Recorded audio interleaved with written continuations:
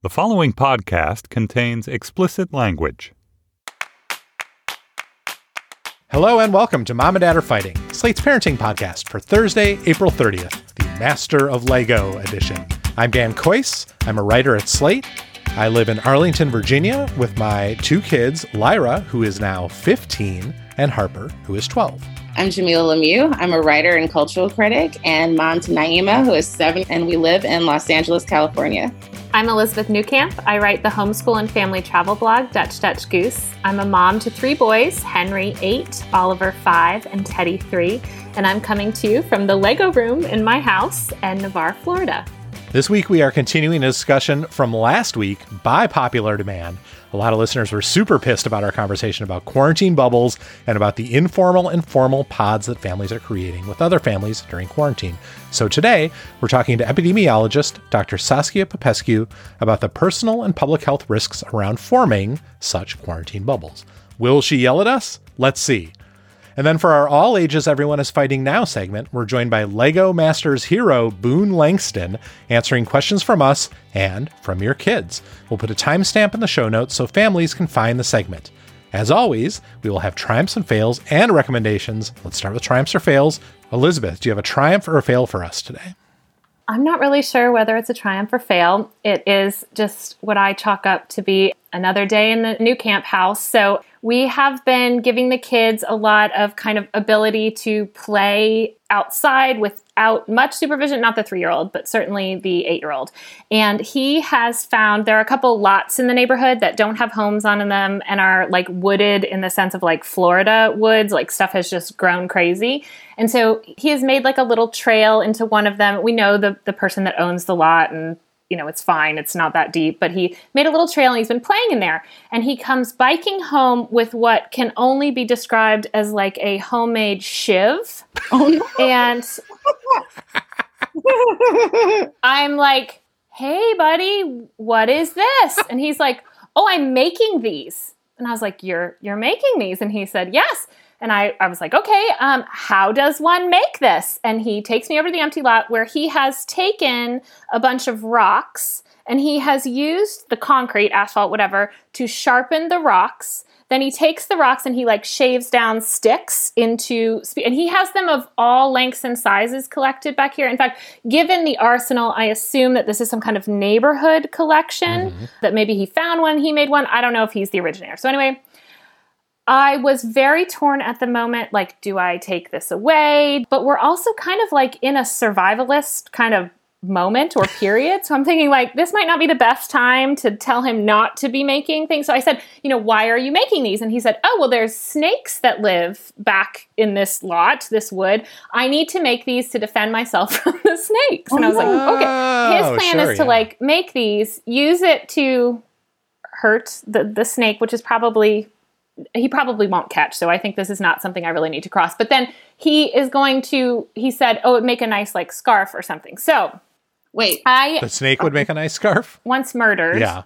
I think his plan is that he could like wear it like a trophy or something. So anyway, this was a interesting conversation. This is the same kid that I gave the survivalist handbook to. So I am already partially to blame. Yeah. So I was like, okay, first of all, I would prefer that you didn't murder any animals, just in general. This is also my child that claims to be a vegetarian, so there's a lot of cognitive dissonance happening right now. Yeah. I mean, I say claims because he still eats hot dogs, but no other meat. So, I mean, there's a lot going on. So this was this weekend. Today, I placed an order after talking to Jeff for a whittling knife and a children's carving book and a glove that prevents you from cutting your hand. Like a chainmail glove. Yes. And I think I am going to teach him, and by I mean Jeff, to make some other things in the woods with the sticks, because I love that he is like being resourceful and he has found something to do with his time. I don't love that what he chose to do was make a weapon. So, is there an ER visit in my future? Is there a dead snake in my future? I don't know. I mean, definitely you're going to have a stockpile of homemade shivs somewhere in your house, but just in case I do. I have a up. stockpile of homemade shivs. Now, we came up with some ground rules, like no shivs in the house. If you bike with the shivs, they need to be in a pouch, like in a pouch or a container, not, holding them. Right. He did inform me that he knows that they are sharp enough to draw blood, and he made a first aid kit to keep on his bike. So Sounds like it's going as well as it could possibly we go. We don't know. Yeah, exactly. That's just another day in the new camp house, guys. Truly this amazing. Is what it's like around here. Every time I talk to you, I'm like, whew, Florida. Florida boy. All right.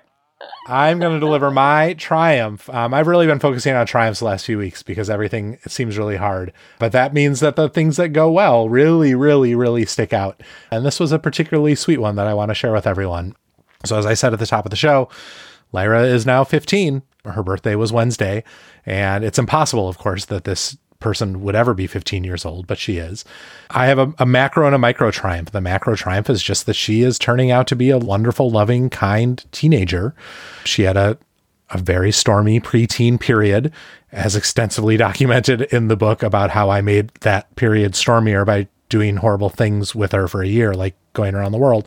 But so I think I'd really become like steeled to this idea that Lyra's a sensitive kid.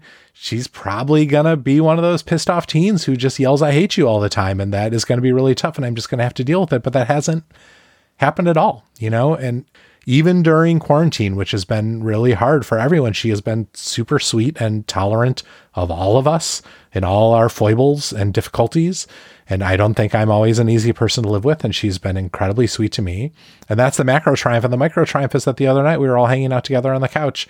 And she just said, like, out of nowhere, apropos of nothing, "You know, I think a lot of kids my age don't like saying they love their parents, but I'm not too cool to say I love you guys."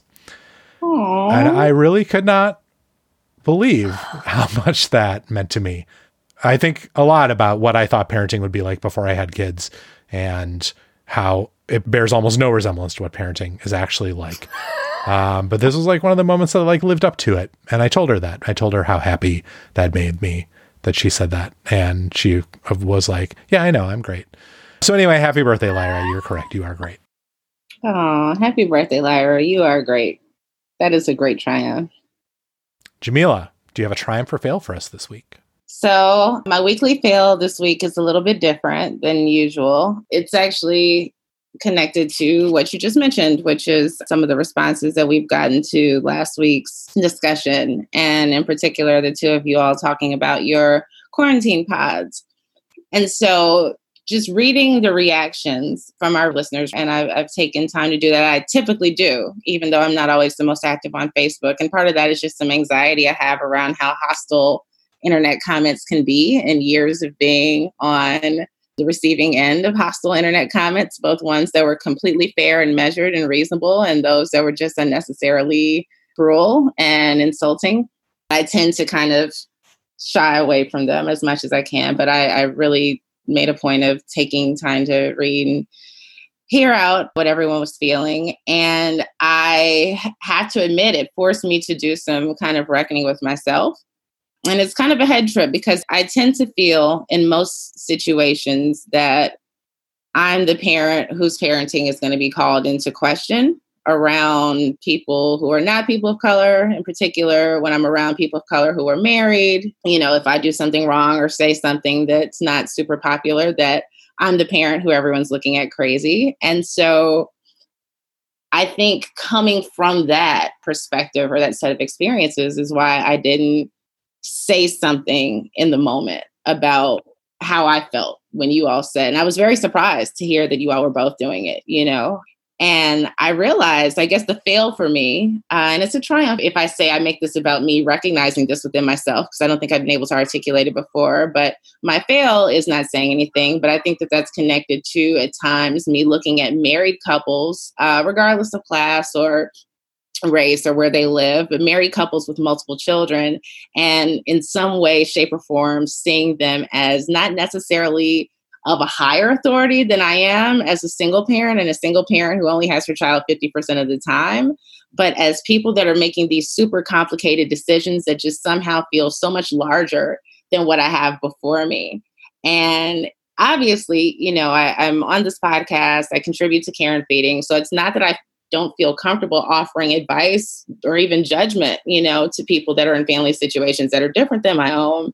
But this is one of those times where I kind of went to my comfort zone, which is to retreat, you know, and to say very little. And I wish that I hadn't, not just because listeners are disappointed in us. Like I did not come into this podcast thinking that I'm automatically going to be the beloved, you know what I mean? A beloved voice here.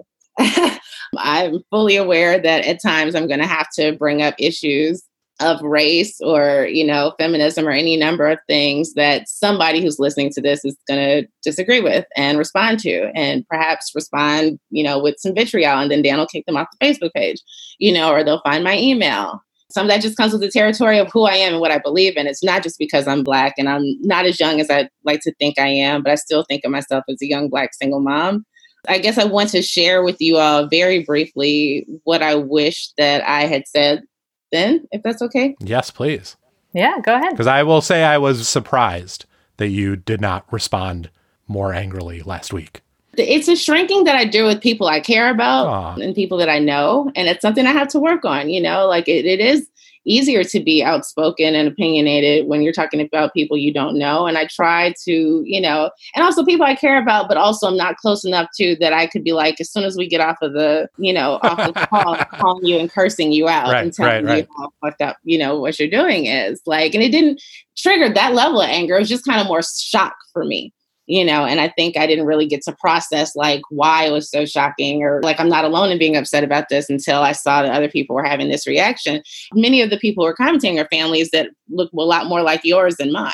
Right. So I just think it's important to recognize that just because you acknowledge your privilege, and this goes for all of us, because I'm always very clear to say that I too am highly privileged as a single parent who has the arrangement that I have, and as somebody who doesn't have to work outside of the home at this point in history. And so I think that just because we acknowledge our privilege with both gratitude for having had it and empathy toward those who do not, we still have to be mindful of the ways that our privileges can trigger other people and how they can feel when that privilege is put on display, which is what I think some folks were reacting to. Because you all don't work outside of the house, because you are in these, situations where you feel infinitely safer, perhaps than you should feel, that you can make these decisions that arguably can put other people at risk, but also that we know that privilege can be a blinder of sorts. So it's like everyone, for the most part, has lost things, opportunities, events, freedoms. But like with us, I guess the similarities kind of end, because even with all the advantages that I have and being able to work from home from the time being, for example, I have no physical contact with anyone aside from my child. The only person that I'm able to talk to face to face, aside from her, minus a brief passing conversation with a neighbor or a mailman or delivery driver, which is usually not actually happening, is my ex-boyfriend for 5 to 10 minutes at a time, every 2 or 3 days. He's in the car, I'm outside the car, and I sleep alone every night or with a 7-year-old kicking me in the stomach. These are the only options. I miss my friends. I miss my family. I miss dating in person, as much great online dating as I've been doing. And I've never been to a bonfire, but I bet if I had, I would miss that too. But I've given up everything except for food and medicine delivery and walks where I don't even linger outside of the door of a business, let alone go outside. And I did that to flatten the curve. I did that to protect my child, her younger brother, her stepmother, and her father. But I've also had to adhere to social distancing in this way because I feel no confidence that I can walk into an ER right now and be treated as a priority. Right. I'm an unmarried Black woman with a bunch of tattoos and a kid. Doesn't matter where I went to school, how much I've accomplished, and nor should it, right? We should all go to the ER and get treated the exact same way based on how sick we are and how in need of help we are. But I know personally that I look like a low priority patient in the eyes of a lot of medical professionals on a regular day, let alone 2 months into a deadly pandemic that has these same folks fearing for their lives. So for me, I understand the anger that the listeners were feeling because my own circumstances as it relates to coronavirus, even being quite privileged, are devastating. I'm sure I would get sick of a husband or, having more than one child and being overwhelmed by, the 2 of them fighting or the 3 of them all needing me or none of them wanting to talk to me when I want to talk or any of those things. But I think that it is incredibly important that right now in this moment, we think about this collective sense of sacrifice that we have to make, and that it sucks for everyone. And it's going to suck. And we can do things to mitigate the sucking. And you're right, like something that, maybe Dan said last week, this is something we've never done before. So even if your intentions are good, you're not the people who went to a restaurant that had decided to reopen illegally, or to a beach and had a big party with a bunch of friends, right? It still felt very controlled and very responsible, and like an attempt at trying to make this better without making things worse. But I just wish that I'd said more in the moment. And I just hope and believe that you all are going to receive what I've shared, what the listeners have shared, and the conversation that we have with our guest today, and just consider that it's hard to hear people speak to you that way on the internet, and to question your intelligence or your character, your kindness and your empathy because you've made a decision that they don't like. And I wish that we were better at leaving feedback for podcast hosts or bloggers or news commentators without it becoming that, or that, I loved you for this many years, but now I have to withdraw that because of this one thing, or, I'm so angry and you're so stupid or you're so silly, or, but I think that we also have to recognize that the hurt and anger and frustration that people are feeling that may have just been leveled toward the two of you who don't live in the same part of the country and are not directly, connected to what they're experiencing still comes from a super valid place. And everything just sucks right now. And we can't unsuck it with bonfires. We can't unsuck it with quarantine dating. We can just try and survive it. I'm so glad that you said something now. And I'm really glad that you felt like you could say this, even a week later. I've been so fascinated by the responses because I think my initial response was to view a perception of unfairness with a kind of like, oh, come on, get over it. But it's useful to me to be reminded that that unfairness is a kind of reflection of certain kinds of privilege that predominate in this society, right? And to, present my decision, as much as I agonized over it in this way, I think you're right, does have a real effect on people who are listening, maybe even more so on people who have listened for a long time and really love and respect us than I certainly anticipated. My expectation about the segment was that people would be annoyed at us and tell us that we were being dumbasses, but not that people would be so hurt as they were. And that was interesting and useful for me, I think, to understand. Definitely. And I think part of it is the hurt comes from being attached to people and saying, I've been rooting for your family and I'd hate to, hear a terrible update from your community or from your household. And part of it, again, just like being stuck in this frustrating moment ourselves, where it's like, I listen to you because you're the good guys and I'm one of the good guys. I'm trying to do the right thing. And now you're telling me that you're not. That doesn't line up with the care and compassion that, I think people typically have gotten from this show when it comes to how we answer listener questions. And juxtaposing that with how we reacted, I think, with a lot of sympathy and care toward the mother who was ignoring a custody agreement, right? And the law is tricky because it's one of those things that sometimes we want to point to and say, well, this is against the law. And other times we're like, well, the law doesn't always work. So, and in that situation, I think I deeply felt that this mama might really need her baby close right now. And you all have each other and another baby. And she sounds like she's only got this baby and y'all want to take the baby away.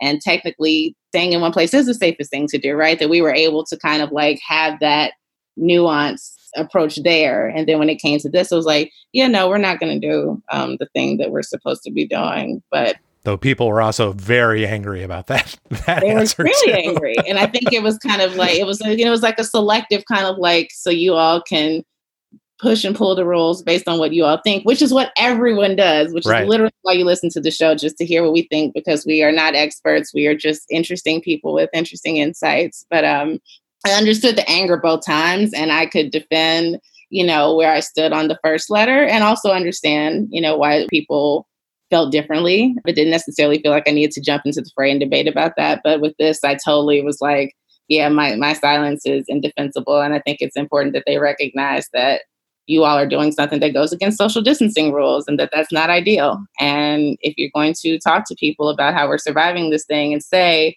I am, not following the rules, that you have to be prepared for exactly what did happen, which was people feeling very hurt and disappointed by it.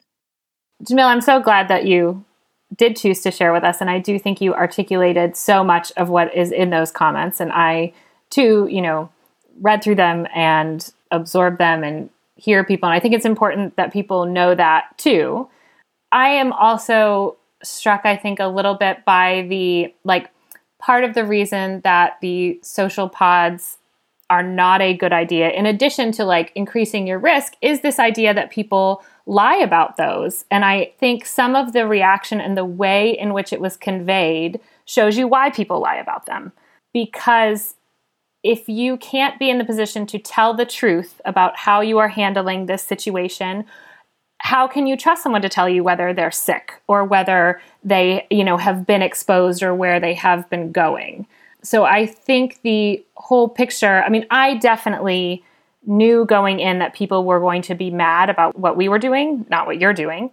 It weighs heavy on me. And I think the conversation reflected, I think some people felt like we had taken it very lightly. And I guess for me, it was not a light decision, but you're absolutely right that it comes from a place of privilege, right? Like I can make this decision because of my perceived risk in terms of where I live and, like you said, how I will be treated if I am sick and the access to healthcare that I have as a military spouse. Like those are all things that I rest on in my decision. And absolutely it is true that not everyone has those. I also, though, very much hesitate to say that, like, we don't know what's going on in everybody's home. We don't know the situation. And I don't want this to sound like a defense at all. I have talked very briefly about my son's neurological condition. But part of the reason we made our decision for a pod has to do with his mental health and the mental health of our family, because his neurological condition is very difficult to deal with when he has his OCD and his, operational defiance stuff. All of those are reasons that played into our decision. So while I think the feedback we got was exactly what I expected in some respects, and certainly it was deserved in the sense that, like, I am not doing what they have advised to do. And I am very aware of that. I am grateful for the feedback to be able to consider why I'm making that decision. But I also just urge everyone to have in this time, and this goes back to what we recommended basically for that parents' custody, was that we just are more compassionate with people in understanding why they're making really difficult decisions in a really difficult time. Yeah. Because you might not know that, we are used to having providers and other people in our life that I now cannot have because of this, right? And everyone's in a different kind of place. So I think you did such a beautiful job summing it up that I am so glad that you shared that now and it didn't go unsaid. Thank you for hearing it. And I just want to add one quick thing before we move on. One thing I did disagree with in the comments was that, and part of what kind of like, when I was like, okay, I'm just going to walk away because I was tempted to say something, but the assumption that there wasn't a lot of thought put into you all's decision and how you're executing it. And you can put a lot of thought and planning into something and still be making the wrong decision. Absolutely. I do it every day. Yeah. I do it all the time, but I don't think that we should assume carelessness just because a decision was made, counter to what we understand to be the most careful way of operating.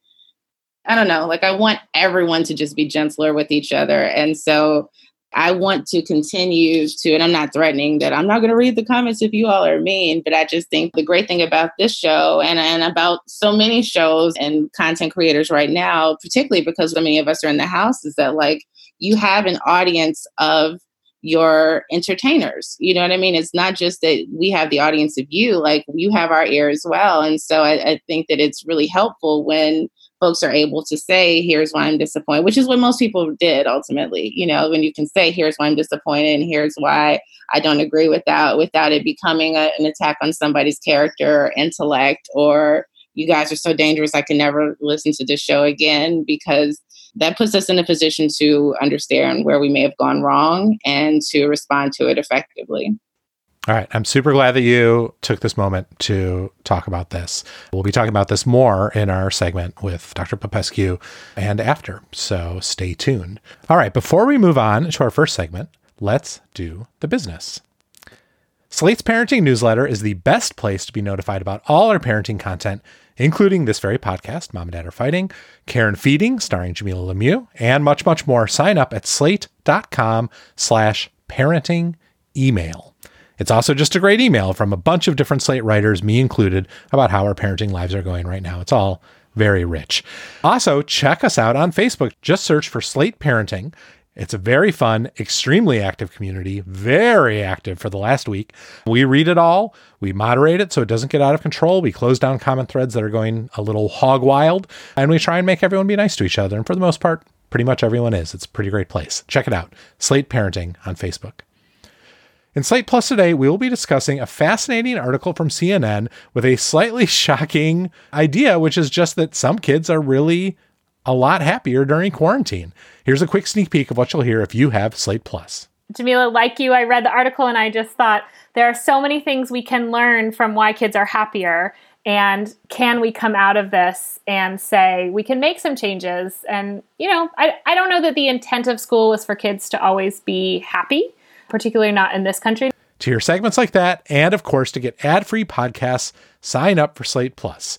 Like pretty much everyone in journalism, we here at Slate are finding that the economy is hitting our business hard. A lot of media companies are struggling right now. Slate is no exception.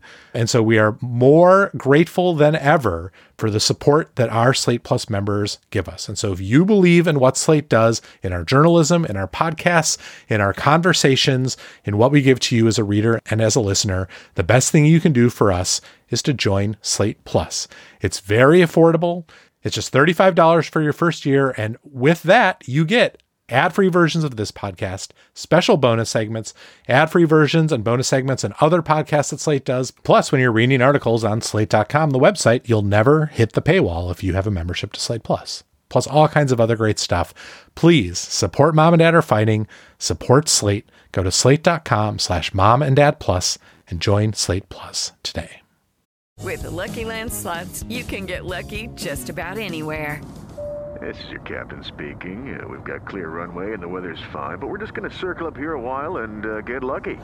No, nothing like that. It's just these cash prizes add up quick. So I suggest you sit back, keep your tray table upright, and start getting lucky.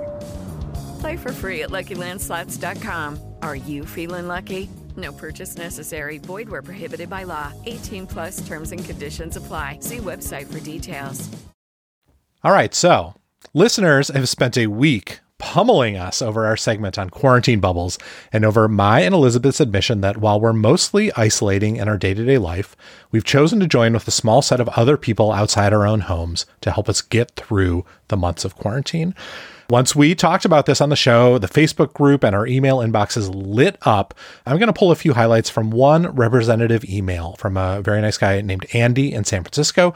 He's a longtime listener. He's a disaster care worker, and his partner is a pulmonologist. And he wrote, "This is such a bummer for me to write because I really love your podcast and how generally you destigmatize all of the necessary and unfortunate parts of parenting. That being said, the segment on COVID and quarantine was deeply irresponsible." And he continues further down the email, "The way you thumbed your noses at public health experts without having someone on to defend that position is not so different from the way Donald Trump has been operating. What Andy asks is that we invite someone from the front lines on the show so they can explain why this is a bad idea. So we did. Please welcome Dr. Saskia Popescu. She's a senior infection prevention epidemiologist at Honor Health in Arizona, and she is calling us from her car outside the hospital where she works. Hello, Dr. Popescu. Hi, thanks for having me. We're so glad that you came on. So to start out with, this conversation was inspired by a letter we got from a listener who sort of set up the following scenario, right? You've got two families who've decided to follow all the social distancing rules. They're minimizing shopping. They're wearing masks in public. Their kids are not in school, obviously, but they decided to team up with each other to make things easier on everybody, to share resources, including childcare. That was the scenario that this letter writer presented. And we started off by reading some responses by epidemiologists, including, I think, you, in a very useful Vox piece, which we will link to in the show notes. And all of those epidemiologists expressed deep concerns about anyone attempting such a plan. So why do experts feel as though quarantine pods are just generally a bad idea? I think it's hard because there are some circumstances, especially involving childcare, when you might need to lean on people outside of your quote unquote quarantine pod. But the biggest concern I have is that if you involve another pod, how many other pods or other people are those people then interacting with? And I think it's really hard. And the biggest concern from a public health infection control standpoint is, if I'm interacting with you, how many other people are you interacting with? And does that just kind of propagate the chain of infection and include, a bigger pool of people that might be exposed? So that's the particular concern. But also, if I look at myself, I'm considered more high risk because I work in a hospital, I'm on the front lines, and I don't want to put anybody else at risk. So if I'm going to even remotely consider quarantine pods and expanding mine, I need to be mindful of those people I'm expanding to, and if they're at a higher risk for more severe disease. So there's a lot of components that make it tricky, and there's a lot of room for mistakes. One of the mistakes that a lot of people talked about is this sense that infectious disease specialists see this a lot, that people say they are going to follow best practices, but what they actually do just sometimes doesn't match what they promise they're going to do. It's 100% accurate. And I think if you even look at mask wearing, that's a prime example, because people wear that and they forget to wash their hands, or they touch their mouth and then their eyes. And I think the biggest issue when you're going to go beyond recommendations or expand your household is you really need to look at risk and be mindful of the people you're interacting with, because you might not be the only people they're interacting with. And I just get very worried. This is such a novel, unique situation. So I understand people getting stir crazy and wanting to try and expand their pool of people they're around all the time. But we still need to be careful. The last thing you want to do is have an outbreak simply because I wanted to hang out with another person and then they hung out with two other people and those people. And I mean, that's the perfect chain of transmission right there. I mean, you basically described how outbreaks happen. Yeah. I mean, and that's the hard part is there's an important piece of mental health in this, of course. Interaction is so critical. And if you are an essential worker and, maybe you're a single parent, you're going to rely on other people for childcare, of course. But how can we minimize the risk? How can we make it that as small as possible? And how can we be transparent with each other about really trying to reduce the amount of people we're exposing ourselves to? So what would you say to people who really are like going full out on isolation or on quarantine, who have made the decision, who have the ability to only work from home, to only get groceries via delivery or through extremely minimal contact, who have gone in whole hog on this? Maybe they're doing it because they work as a healthcare worker. Maybe they know someone in their household is elderly or immunosuppressed, or maybe they're just doing it because they know it's the best thing to do. It's really difficult, and it seems worth it to say, you are crushing it, right? Oh, yeah. I mean, this isn't easy. It's very, very challenging. And I think, we're so focused on the things people are doing wrong. It's important to give people credit for what they're doing right, because everybody has to go in on this. We all have to do the right thing.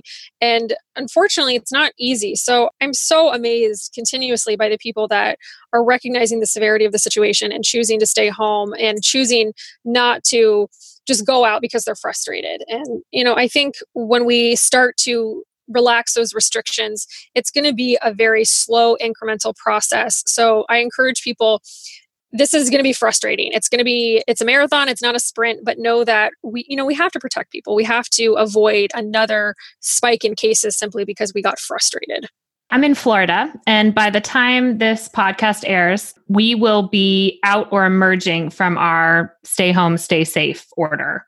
And so as we come out of that and families kind of ease back into what they're calling phase one life with some restrictions, but our beaches are going to be back open.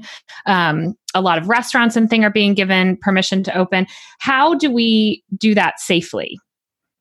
I think a big piece is, for one, the businesses have to have a process in place to really try and reduce the amount of people, maintain social distancing in the tables and things like that. And it's hard because we're all reliant on each other. If I am going to go to a restaurant as things open, I'm hoping that they're maintaining 50% capacity and the tables are 6 feet apart. And they're encouraging their employees not to come in sick and to maybe wear masks and all of those things. So I'm reliant on them for that. But people are also reliant on me for not going out when I'm sick and giving them space through social distancing. So we need to recognize our role in this and to still use those practices. Use your hand hygiene. Don't just go out all the time simply because you haven't been able to for the past few months. Be smart about it. Still keep it to those essential practices. And if you're worried about a high risk exposure, or, you ran a bunch of errands one day and you're a little concerned, okay, so give it a break for a few days to 2 weeks to make sure that you didn't pick up something and that you're not spreading it. So I was going to ask about that. I'm a single parent who has a child that goes back and forth between my house and her father's house. And because of that, I'm essentially doing what Dan described, right? Which is only having minimal contact, getting things delivered, and not going inside any businesses or seeing any friends or anything like that. And so at some point, I really do need to go to the dentist. I have a couple of doctor's appointments I need, et cetera. It's unlikely that I'll be able to put it off the entire time that we're under shelter in place out here in California. Essentially, does that just mean that the best thing I can do is to take 2 weeks from that day? Say if I stack up all my doctor's appointments and essential errands into one day and do them, and then do 2 weeks of quarantine by myself and have my daughter stay with her dad? That's one approach. That's obviously the most ideal, perfect world, but we recognize that that's not always possible. So I think that if you can stack them all in one day and keep your exposures to one day, that's ideal.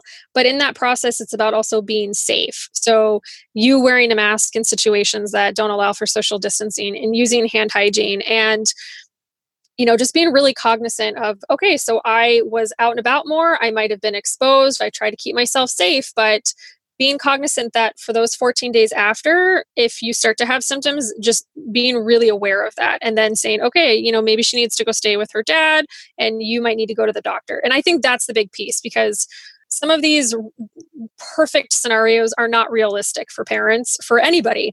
So we need to think about pragmatic approaches to you being safe, keeping your daughter safe. And a lot of that is just doing everything you can to stay safe when you're outside of the home, and then being really cognizant of that incubation period when you get home.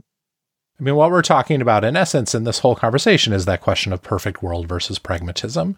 And I'm so fascinated by how public health officials and experts have to weigh that question when you're giving public advice. So as you see officials with states or local governments or the federal government give advice, as someone who's really an expert in this, how cognizant are you of, and how cognizant do you think they are of weighing that perfect world situation versus the actual realities of most people's lives? And how do you think we should be receiving that kind of information? I mean, that's a great question. I think the hard part is, part of public health is, of course, that weighing of that mental health component, right? That economic component, because those all tie into health in general. And my concern is when I start to see leaders that go from 0 to 60 in terms of reopening, because like I said before, this should be an incremental process. So right. I get really nervous when people are like, we're just going to open up everything.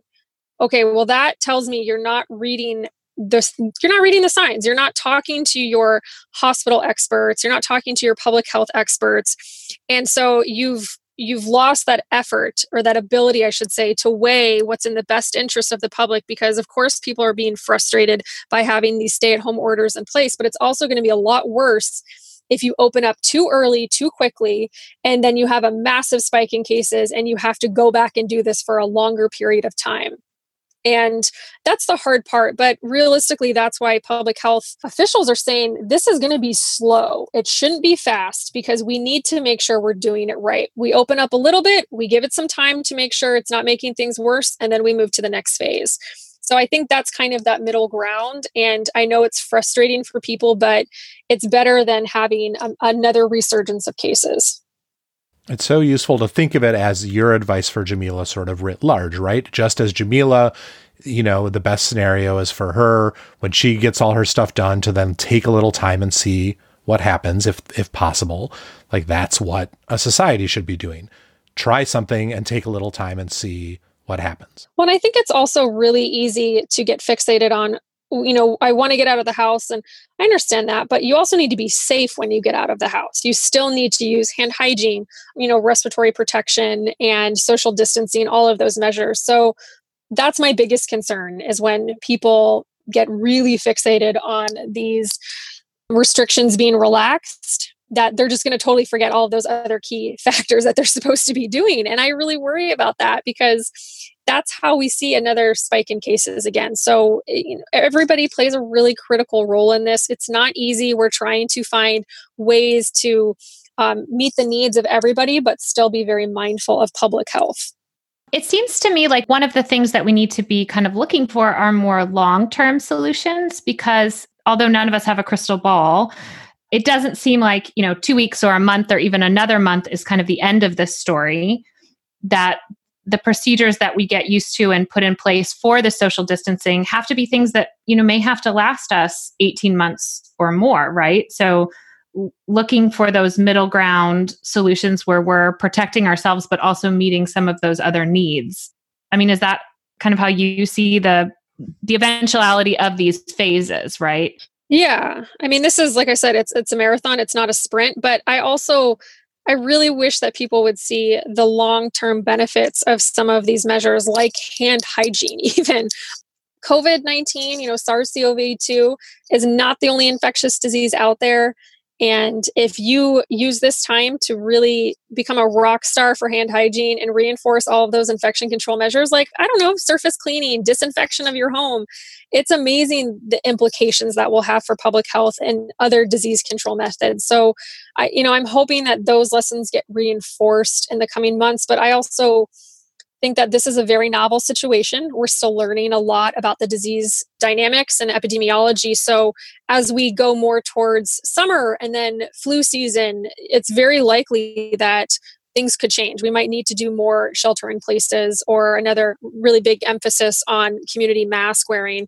So I hope that, people, if we're good about it now, that might reduce the burden in the future. But ultimately, we're learning as we go. That saying, you're building the bridge as you cross it, is very accurate right now. And unfortunately, that's the name of the game in pandemics, and especially with novel diseases. I love the idea that we're all becoming hand washing rock stars. In the future, home salmonella will no longer be an issue.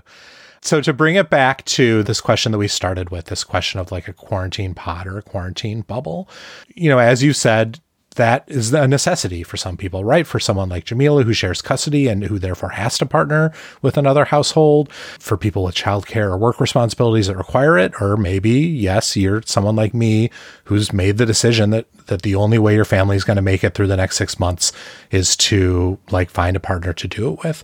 For people who have made that decision or who've been pushed into that decision, what's your advice to make this kind of relationship as safe as possible?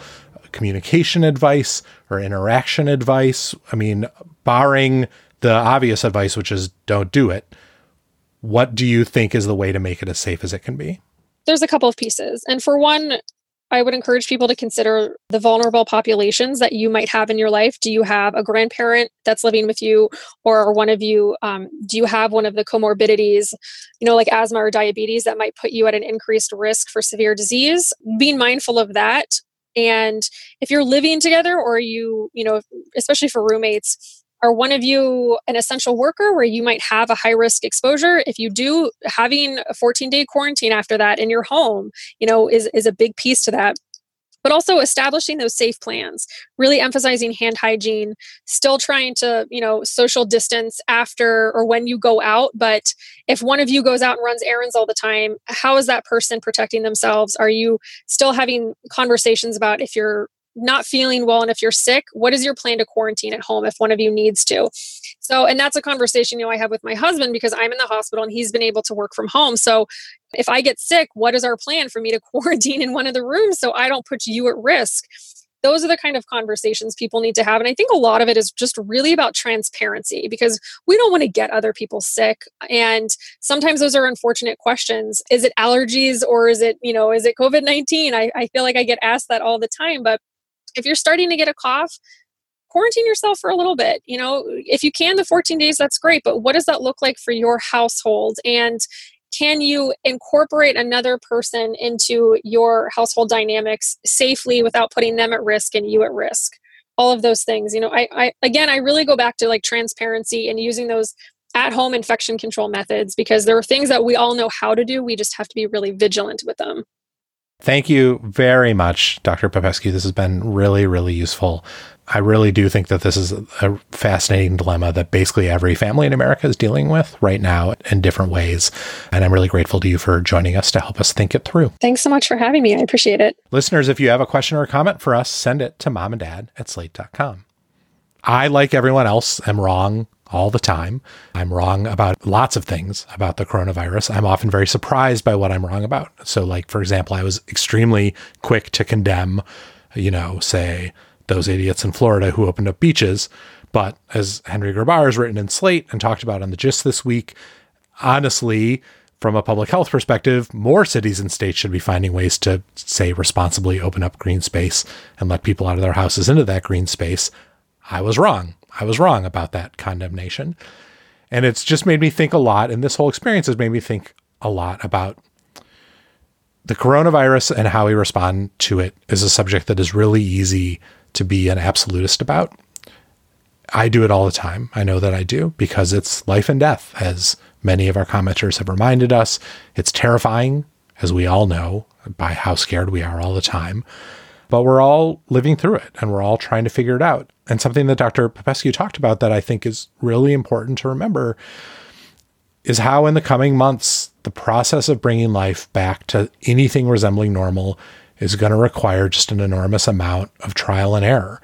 And I don't only mean from state and local governments. I mean, like, individual trial and error, as every adult in America is making her own decisions about what is safe and what feels safe and what is necessary and what isn't actually necessary. And every single one of us is going to make a bunch of wrong decisions and a bunch of right ones. We won't always know right away what the wrong ones are, or when we've made the right ones. We might, in fact, never know whether we made the right decision or not. And the more that we, all of us here on the show and in our conversations with people, can explore this kind of ambiguity, and the more that we talk about the difficult decisions that we're all making, and the more grace that we offer each other in hard times, the better off we're all going to be. I think that has always been the message of this show. I think it's particularly the message of this show right now. I really, truly believe it. So thank you, everyone, for listening to us and responding to us. All right, let's move on. All right, now it's time for our all ages segment, Everyone is Fighting Now. If your family includes a kid between, say, 5 and 12, you've probably been watching Lego Masters on Fox, where teams of Lego experts build insanely complicated, amazing Lego projects. The season finale aired earlier this month, and we wanted to bring on one of the stars of the show to answer our questions and yours. Please welcome Boone Langston. Hi, Boone. Thank you. Thanks for having me. We're going to start with our biggest super fan on the show, Elizabeth. Yeah. Okay, so I have 3 little boys who are completely obsessed with Legos and the show and just everything. And of course, you're their favorite. They're very excited that I'm here talking to you. But I was wondering if you had any advice for playing Legos with kids. Because obviously, like, if you're an adult and you're building, you can like build your thing. But I know you have daughters. Can you give suggestions for how parents can like really get involved in building and being creative with their kids? Yeah, absolutely. I think that there's a lot of different ways we play together, right? And I will often build in tandem with my daughters, which basically means we're all down there together and we might be working on our own projects, but you have no idea how big of an impact you can have on your kids by just being down on their level and building with them. If you want to take it a step further and get involved in what they're trying to work on, then, be open to giving them feedback or ask them like, well, what's going on there? And then, in my experience, and maybe it's because I'm so into Lego, but they'll ask me, they'll be like, Dad, what do you think about this? Or like, what kind of piece could I use here? And then, we get into like, these situations where we kind of bounce ideas off of each other. And one of the things that I always learned from my dad is, when I was young, he always made me feel like if we were working on a project together, my ideas were as valuable as his. And so I think as parents, it's important for us to, help our kids understand that their ideas, their perspective is just as valuable as ours, and then just support and be there, to sort of guide them along, and otherwise let them be in charge, because it's their thing and it's their story to tell and their imagination to bring into reality. So then, you can just be supportive and you're going to love it all, right? Because they're your children. Every now and then you'll be able to say like, oh yeah, what if you used this piece? Or, oh, what if you turned this 90 degrees and then you'd have easier access to, turn this crank or open this door or whatever. Treating their ideas as if they're as good as anyone else's seems especially useful to remember in play, right? In the relatively low stakes world of play, this is if anywhere, this should be the place that we should be able to like remind our kids that their ideas are just as good as ours. Right. Absolutely. Well, and probably better in some ways, right? But, I just think it's important that kids know that trying, experimenting, and just giving it a go is far more important with whether they've got it right or whether it's a good idea, Like you said, it's play. It's fairly low stakes. Having the experience is really what it's all about. So for parents of kids who may want to get into Lego, but let's just say the parents, such as me, struggle with all those little pieces and not always being able to complete a project, what would you recommend for trying to make space for Lego in our lives? That's a great question. I would say it doesn't have to be complicated. It doesn't have to be the large, complicated sets that have like all the itty bitty, teeny tiny pieces. If you're going to buy Lego off the shelf, you can look for Lego. I think now they're calling it Classic. They've been calling it Classic for a while. It's sort of a simpler assortment of pieces. And I think particularly for a family or, a family that's just starting out, getting into Lego, or for parents who know their kids like Lego, but the parents, aren't really sure where to start, that could be a good place to start. Or, don't be afraid to go online and look for someone's collection of Lego pieces. Right now, if you do that, you might want to make sure it's all sterilized when it gets to your house. But after that, go through and pick all the biggest pieces, if that's what you're comfortable with, and put them in a container that works well for whatever space you have. And then maybe you take all that itty bitty teeny tiny stuff that you don't want getting spread around and put that in a bag or a box and save it for the future, or give it to someone else or something. And then just like see how you can be creative with a little bit, or see how you can be creative with sort of the simplest set of like large Lego blocks. The great thing about Lego is it's approachable to anyone who is able to get any amount of it, right? I know people who are incredible builders that have done some really interesting artistic things with a very small collection of Lego pieces. I guess I would say, Jamila, it's like, you don't have to have a ton. You don't have to have it all. It doesn't have to be super complicated, and you can choose what for your family is going to work, and still get the benefits of like having this wonderfully colorful, intensely ingenious, engineered product that is designed for kids to be creative with. One thing that I know a lot of parents of boys particularly love about the show is the way that it portrays all these great supportive male friendships, right? Like between you and your partner, and also these non-competitive friendships between the different groups. Were you conscious while you were shooting the show of really trying to show that kind of friendship between you and Mark as you work together? Mark and I, part of the reason we were interested in auditioning together for the competition was that we trusted each other, and we really had, in the builds that we did before we were ever part of Lego Masters, and Mark and I had been, just collaborating on some things here and there for a couple of years, we just really grew to trust each other's instincts and rely on each other's approach and technique. And we really had a lot of commonalities in sort of like our interests. So it just worked really well between us. And then when we sort of encountered the other teams on Lego Masters, we just very quickly grew to appreciate what they do. And, there's so much overlap in our interest in Lego as a medium and our interest in engaging sort of the Lego fan community. And we all, in Lego Masters, we all had some sort of desire to engage those things. It was really easy to be supportive of the other teams and to feel like, and Mel and Jermaine were a team, and they departed the competition at the end of the Bridge Challenge. Mark and I really enjoyed spending time with Mel and Jermaine, on weekends and stuff. And we got quite close to them. And one of the things you hear Mel say a couple of times in the episodes, and one is in the first episode when Mark and I have a issue with our roller coaster and it doesn't work. And then he says it again during the Mega City Challenge when Aaron and Christian's tower falls. And Mel says this sentiment like, I wouldn't wish this on my enemy. Like, if we're to be competitive with these people, I want to be competing against them at the top of their game, And so, yes, we all knew we were in a competition and we all wanted to win and we all wanted to do our best. But we really wanted our competitors to, be able to do their best too, because that's how we felt the best about what we did, is if we were all, competing at a high level.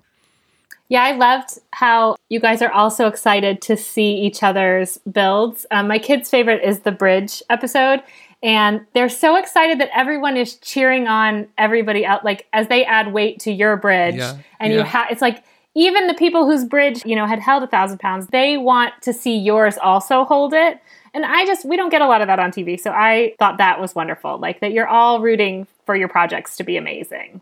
It was so much fun, and we really did feel so much support, from each other, and we were really sad when we had to say goodbye to another team every challenge. It was good, thank you, and I'm just glad that that's recognizable, right? That what we were able to share with people at home was kind of this experience that's different to some other competitions you might be able to watch, and I just appreciate that fit with the Lego Group's vision for the project, and that fit with Fox's vision and the production company and all that. So I was really pleased with how it all turned out. All right, so we put out a call to our listeners on Facebook, and we have got some questions for you from some young Lego Master fans. Let's hit it. Hi, my name is Sawyer, and I'm 8 years old and from Massachusetts. And my question is, how many Legos do you have? Thank you, Sawyer. I don't know. I really don't. Some people are really good at estimating. I'm not good at estimating how many I have in my collection. I'm not good at estimating how many elements are in our builds, So in my studio here, my typical guess is that I have somewhere between 100 and 200,000 Lego pieces. And I don't really know what to base that on other than like watching YouTube and seeing other builders say like how many pieces are in. So I kind of have a vague sense of like how big a build would have to be to have like 100,000 pieces in it. And I can sort of, vaguely imagine how many pieces I might have in my collection if I put them all together and like built something giant in one place. So maybe I have 100,000, maybe I have 200,000, but thank you for the question. I think Sawyer would come over and count them if you want him to. All right, next question. Okay. Hi, my name is Henry, and I'm 8 years old, and I wonder how you guys became friends. Oh. That sounds like my Henry. Sorry. Kill my husband, but go ahead. That's good. Thanks for asking, Henry. So I'm assuming Henry's asking how Mark and I became friends? I believe so, yes. Yeah, that's a fun story. So here in Portland, we have a few stores that sell used Lego pieces in just like tabletops. So it's sort of like these big tables with raised edges, and they fill the tables with used Lego pieces. And you can go in there and you just dig through the piles of Lego and you fill up a bag with whatever pieces you want, and then you just pay for the size of bag that you got. And Mark and I actually met there, and one time we were both digging through looking for stuff, and I saw this guy he's got like a beanie on his head and a beard and like a flannel shirt, and I was like, oh, this guy kind of looks like he's, my speed. Like I should see what he's building. And he was building like a house, and it was like a dream house his wife wanted him to build. So it was almost like kind of like an architectural design project.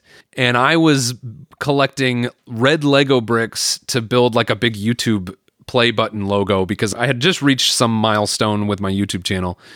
And so I wanted to build a big YouTube thing and make it a thing. But, I said like, hey, how you doing? He said, hey, how you doing? And I was like, so what are you building? And he told me, and I told him. And then it's like, that has happened with me a few times with people over those bulk tables, where you kind of start to look out because you're digging and digging and digging, and you have the things in your head that you are looking for you. But if you know what the person across the table is looking for, then you might find some of their stuff too. And then you begin to help each other.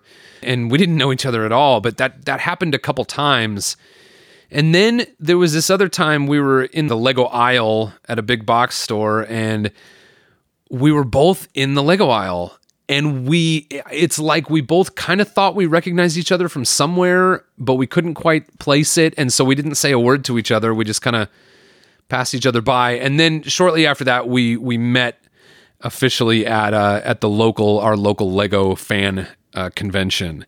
And so it was that point in time that we realized like we live really close to each other.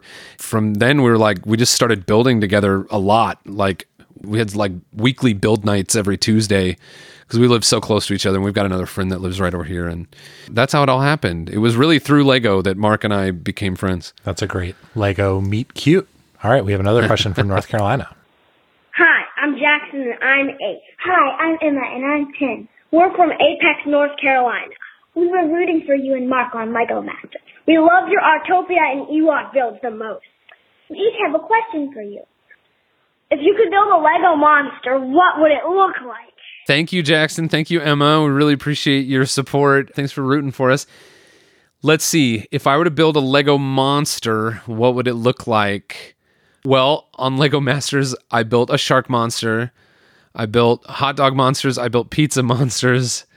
Maybe if I were to build another monster, I think it would be really cool. I don't know if this counts as a monster, but I think it'd be really cool to make a monster that is like really like a big machine operated by an alien. So it sort of looks like it's part like, like an old fashioned flying saucer from like 1950s retro sci-fi type space movies. But that's like the head of the monster is like a flying saucer spacecraft with a little alien inside it, and then the whole body is sort of being operated by controls. That's the first one that pops into my head. That is the best answer imaginable.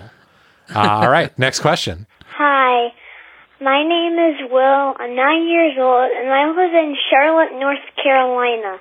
And my question for Boone is, how can you build so good with the Technic pieces and batteries? Oh, good question. I get asked questions a lot all the time about the motors, the batteries, the lights, the Technic pieces. And it really comes from practice.